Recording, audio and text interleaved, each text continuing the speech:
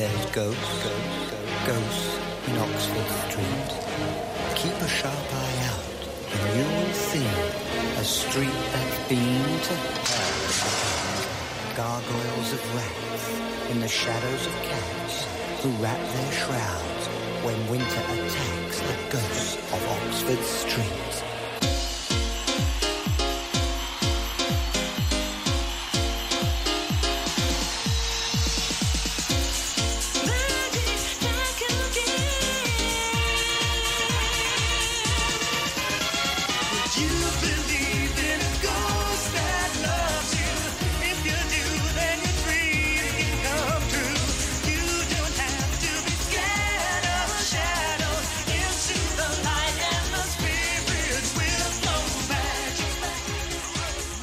Oxford Street. Hello, I'm Oxford Tim Worthington. Street. This is a special extra bit of London film. It was going out on Christmas Day. Now, I know that means that not many of you might hear it, at least at first, but that's quite fitting, really, because it's about something that went out on Channel 4 on Christmas Day in 1991, which for a long time, I didn't think I was the only person that heard of this. I thought I was the only person that had actually seen it. But quite by chance, in conversation with our old friend Gareth F. Hirons, who's been on Looks Unfamiliar a few times before, we established that Gareth had seen it and couldn't quite remember what it was and wasn't sure if he'd just made it up. So, Gareth, tell me what you remember about the Ghosts of Oxford Street. Very little, I think, is the best way to put Oh, that's a good start. So, I remember the hype, mainly. Like, it seemed inescapable for up to a month beforehand. That there was this big televisual extravaganza coming up, helmed by Malcolm McLaren. And there was going to be some singing, and that was about all I really got from it. And the Happy Mondays were going to be on it. And I did watch it. I watched it, and that was a particularly happy Christmas for me, because that was a new console Christmas. I got a Nintendo Entertainment System that year with Super Mario Brothers and Batman. And I actually turned it off, probably for the first time that day, to watch this, what turned out to be an immensely confusing, I'm going to say, hour of television. I can't actually remember how long it lasted. I think it was an hour, yes. Yeah. However, the memories have come flooding back a little bit since we discussed it. And one thing that I'd completely forgotten is the presence of the fairy tale of New York. Yes. But it's come back to me as clear as day now that was in it. And part of me wonders whether that was the start of that being such a big thing at Christmas. But then another part of me goes, well, we're the only two people that seem to remember this programme being on in the first place, so possibly not. But that's an interesting question, because I have always wondered when Fairy Tale in New York, when it was out, yes, it was a big hit, but it was still an underground record in some ways. It was the record that the weird kids in school liked. Well, I say that being one of the weird kids in school. But it was something that sort of came and went and wasn't that well received at some points. I remember a big thing on Points of View about the language in it, because they did it on Top of the Pops, unedited. People seem most concerned about Merry Christmas, your arse, which... Yes, that's not the one you want to be concerned about. No, but... Yeah, I'm not sure when the actual resurgence was. It wasn't to do with Kirsty dying. It was a number of years before that. If anyone's got any ideas, please find in. But it's a new mime performance of the original track, isn't it? Yeah. I think the conceit was that pop stars of the day were playing... Well, I say pop stars... Rebel MC was involved. Yeah, he was. And I know he was street tough and all that, but I think he was washed up by this stage. Rebel MC with DJ Rom, of course. Oh, you should have said. Obviously, if DJ Rom was there, it was worth writing home about. But yeah, and I think they were playing period characters. Yeah. And Malcolm McLaren was talking through, and this is all what happened in that Oxford Street back in that day. Yeah.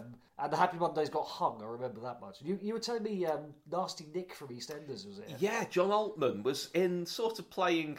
because the whole conceit of it was Malcolm McLaren's history of Oxford Street, because he would have these amazing ideas, these brilliant ideas, but not a coherent way of forming them into something that everyone could get. You know, there's things like his Paris album, the album he did with Madame Butterfly on, you know, even the early hip-hop stuff.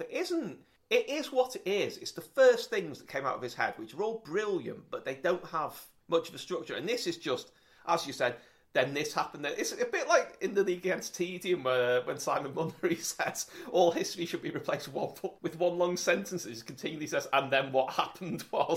It is like that. It's different periods in history, and John Altman does play basically a kind of well, I suppose you could say a Dickensian Nick Cotton, which at the time I remember thinking, oh, that's a bit obvious, isn't it? But looking back now, I think that's a really clever sort of metatextual thing. It's much cleverer than just thinking, oh, well, he plays a ne'er-do-well on EastEnders, let's have him playing a shirdy ne'er-do-well from the past. It's drawing lines between now and then in a metafictional way. He says, sounding like somebody from Late Review. No, I completely agree with you. When you reminded me that had happened, it struck me as a genius piece of casting. And of course, Tom Jones was in it as well. Yeah, which now that seems strange looking back, but then we have to remember Tom Jones then was not as Tom Jones now, and certainly not as Tom Jones was. I've said Tom Jones too many times now. In around sort of 97, 98 when Reload came out, when he was suddenly culturally acceptable again. Yeah. He was working with Stereophonics, with Catatonia, all this kind of thing. At that time, I suppose we were post Boy from Nowhere, so he wasn't quite as, I'm using the phrase washed up again, as he was in the early 80s. Well, he was doing some odd experiments. I mean, the big sort of relaunch he had was he did a guest slot on The Last Resort with Jonathan Ross, which was really what restarted his career. But I think he knew he had some favour as kind of, in a way, because he'd been away from the UK so long, like the outsider of the 60s set. And he's quite happy to do things like, he did that record with The Art of Noise. He did an album on TVT Records, 9 Inch Nails, his label, which flopped, but it had this, If I Only Knew, which is absolutely fantastic for Tom Jones. Like an industrial house record with Tom Jones. That's fantastic. See, this may strike you immediately as a strange line to draw, but stick with it, because I think I can justify this. I see similarities between Tom Jones's career and Kylie Minogue's career, where they go through an experimental phase, and they're sort of throwing everything at the wall, like, is this going to work? Is this going to work? And they come out of it with a much better idea of what they want to do and what their fan base will accept. So kind of Kylie Minogue has the indie Kylie phase, kind of does all that kind of thing, comes out at the other end going, no, I'm a disco singer, here's the disco songs. And Tom Jones works with The Art of Noise, 9 Inch Nails record company, and so on and so forth, Hard House, and goes and works with Stereophonics and that kind of thing, comes out the other end going, no, I'm a sort of a gospel torch singer, that's what I'm going to do. But we can be thankful he chose to do this on a programme broadcast on Christmas Day and not be sort of David Tennant's assistant and asked to have sex with him. So I'm glad your parallels end there. Yes, it's the better career choice, I think, from Mr. Jones there. But the odd thing about, as you say, Happy Mondays were front and centre in the promotion for it, but everything went very wrong for them very late in 1991. I assume after this had been completely filmed and all of the preparations had been finalised, it began with Judge Fudge sort of relatively flopped as a single, despite being my favourite Happy Monday single of all time. But as well as that, they had that disastrous appearance on The Word where they libelled a journalist who made up a story about them. They did some very truculent interviews in the music press. They were suddenly, having started the year as potentially the UK's biggest band in waiting, they were really, really kind of in a very serious hole by the end of the year. And if you've not read Shaun Ryder's autobiography, he talks about all that brilliantly. It's a really fascinating section of it. Staying Alive was supposed to come out as a single to accompany this broadcast, and there were actually promo copies out there, and it got withdrawn because they just thought, that's not going to chart, is it? And, then began the disastrous making of Yes Please, but that's another story. But it's odd to think how suddenly they fell off the cliff, which this is linking back to your thing about getting the Ordinary Nest that you got in 1991? Yeah. Because, I got 4 albums, really, as my main present. Loveless by My Bloody Valentine, Fox Space Alpha by Saint Etienne, Screamadelica by Primal Scream, Bandwagon S by Teenage Fan Club, and, of course, I later ended up writing a book about all of them, which I can see just over there.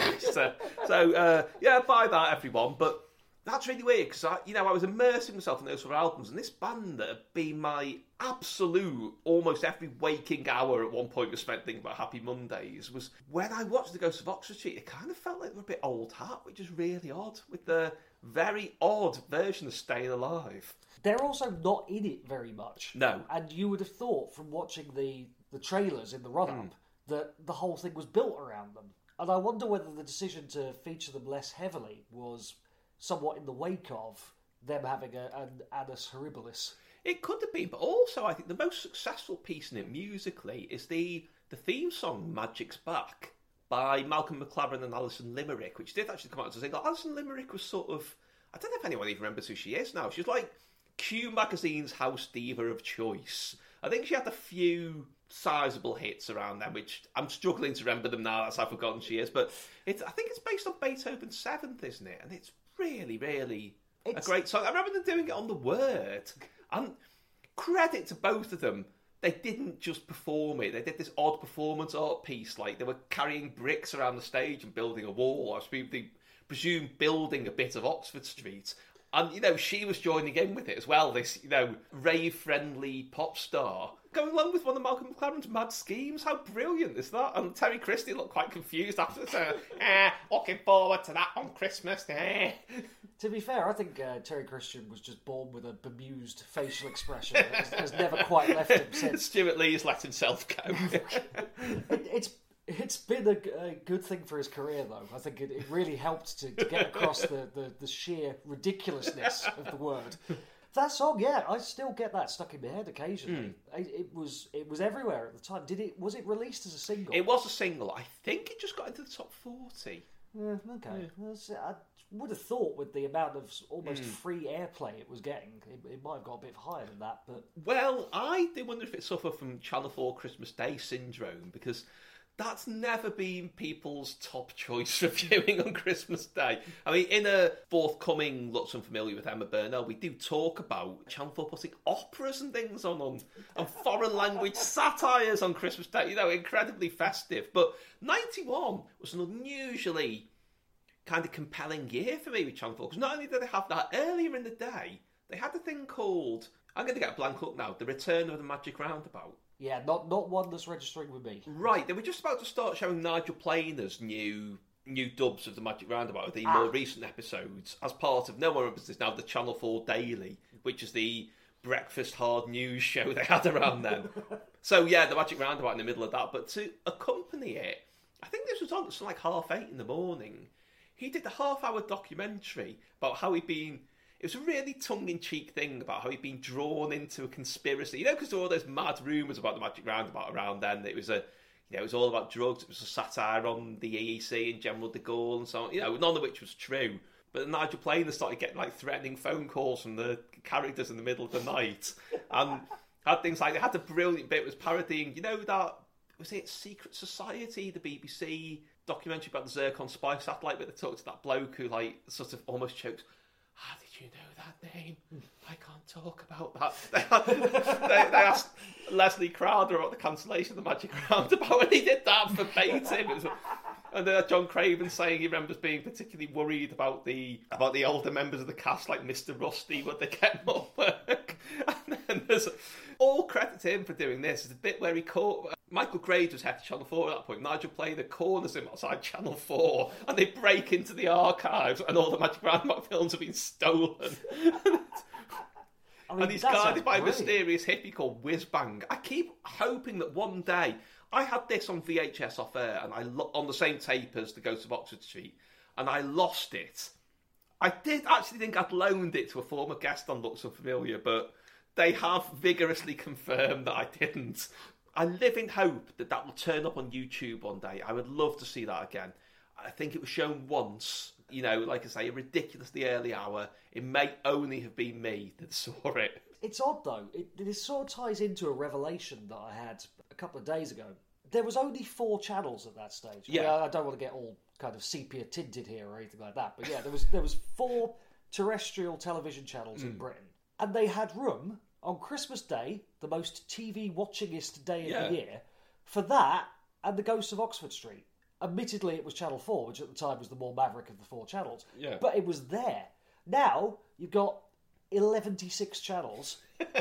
And they're all playing it safe. It'll all be reruns or Mrs. Brown's Boys, which of course is hugely popular. I don't seek to diminish that in any shape or form, but it seems like they could fit in all this weird stuff when there was less time to fit it in, and it's more ignorable now. And so maybe it doesn't get made, or maybe I'm just not seeing where it is. But it seems like television's taken a step backwards in the kind of risks that it would take. I can't disagree with that, really. I mean, are you looking forward in particular to anything over Christmas? Well, actually, I know BBC One's had a lot of flack for its lineup, but they're showing The Good Dinosaur, and that's a first-run Pixar film, Disney Pixar, first-run terrestrial. Obviously, it will have been all over the Sky movie channels. That's still a relatively big coup, I'd say. So yeah, I'll probably watch that and nothing else. But that's been the case for me at Christmas for 10, 15 years now. Apart from festive Doctor Who, if there is one, and there isn't this year, I don't generally watch it. And I think that's as much about they're not making stuff that caters for me, which I don't have to. Obviously, I don't own television or anything. I should. I will do one day, but, And as much also about the change in the delivery of content these days. I can just go to Netflix or YouTube or WWE Network and watch something that I'm choosing to watch at a certain time, rather than being beholden to the schedules. Well, that's why I'm going to recommend two things that will have been on already by the time you hear this. But Mark Kermode's Christmas Secrets of Cinema, which, if you haven't seen Mark's series Secrets of Cinema for earlier in the year, the whole thing is on the iPlayer. That's brilliant. The Christmas one is going to be spectacular, I think. And he might even talk about whether Die Hard is a Christmas movie or not. We're not going to talk about that now. The other thing is there's a documentary about the BBC Christmas tapes on, which for anyone who doesn't know about them, they were very odd sort of bits of... There were mixes of outtakes and specially shot bits of ridiculousness that the cast of popular programmes did for the entertainment of, like, the Backroom Boys and the BBC, and they make these frequently obscene tapes with, the cast of Fawlty Towers, Tom Baker era Doctor Who, Captain Zep, Space Detective larking around, and... I can't wait to see that. He's going to actually tell the story behind these things rather than, just snickering at the clips. Although they might have to leave a lot of people out. Yes. I wonder who. It'll be interesting to see that with context. Once it's generally just presented as the clips themselves, isn't it? So the stories behind them could be fantastic. So, Gareth, just as a closing thing, if you were going to recommend any festive listening to people, what would you suggest? Well, there's a perfectly good podcast out there, a perfectly cromulent podcast, some would say, called Retrospecticus, which is me and my friend Tom Williamson talking about The Simpsons and modern history. We've done season 1, all of season 1, and a special which is about flags, which kind of makes sense if you listen to the rest of it. And we'll be back with season 2 in the new year. But for now, there's plenty of time over Christmas to catch up with that. I'd also recommend Looks Unfamiliar, which I hear is a fantastic podcast. That's much too meta for me. Okay, well, Merry Christmas, Gareth. Merry Christmas, Tim. And we'll see you in the new year. Magic's back. You believe in a ghost that loves you. If you do, then your dreams can come true. You don't have to be scared of a shadow. Into the light and the spirits will flow. Magic's back. Magic's back. Into the light, 'cause magic is back. Really? It's a great Christmas drama. Well, I was going to say, Channel 4 in its early days did have a weird attitude to Christmas, because I distinctly remember, because I was obsessed with Channel 4 when it first appeared, because, it was a new channel. And being the sort of kid I was, I thought, almost like there's a finite amount of Channel 4, and you had to watch as much of it as you could. Even stuff like For What It's Worth and Union World. I remember quite excitedly looking at the Christmas TV Times that year and thinking, what's going to be on Channel 4 on Christmas Day? And it was a presentation of the opera For the Love of Three Oranges. Higher Than the Sun by Tim Worthington. The story of Bloodless by My Bloody Valentine, Foxface Alpha by Saint Etienne, Screamadelica by Primal Scream, Bandwagoness by Teenage Fan Club, and How Creation Records took on the world and nearly won. Find out more at timworthington.org. The story of the Amadeus Quartet is the tale of 3 Austrians and 1 Londoner, who became perhaps the most celebrated quartet in musical history. A Christmas tribute to the Amadeus Quartet, next on 4.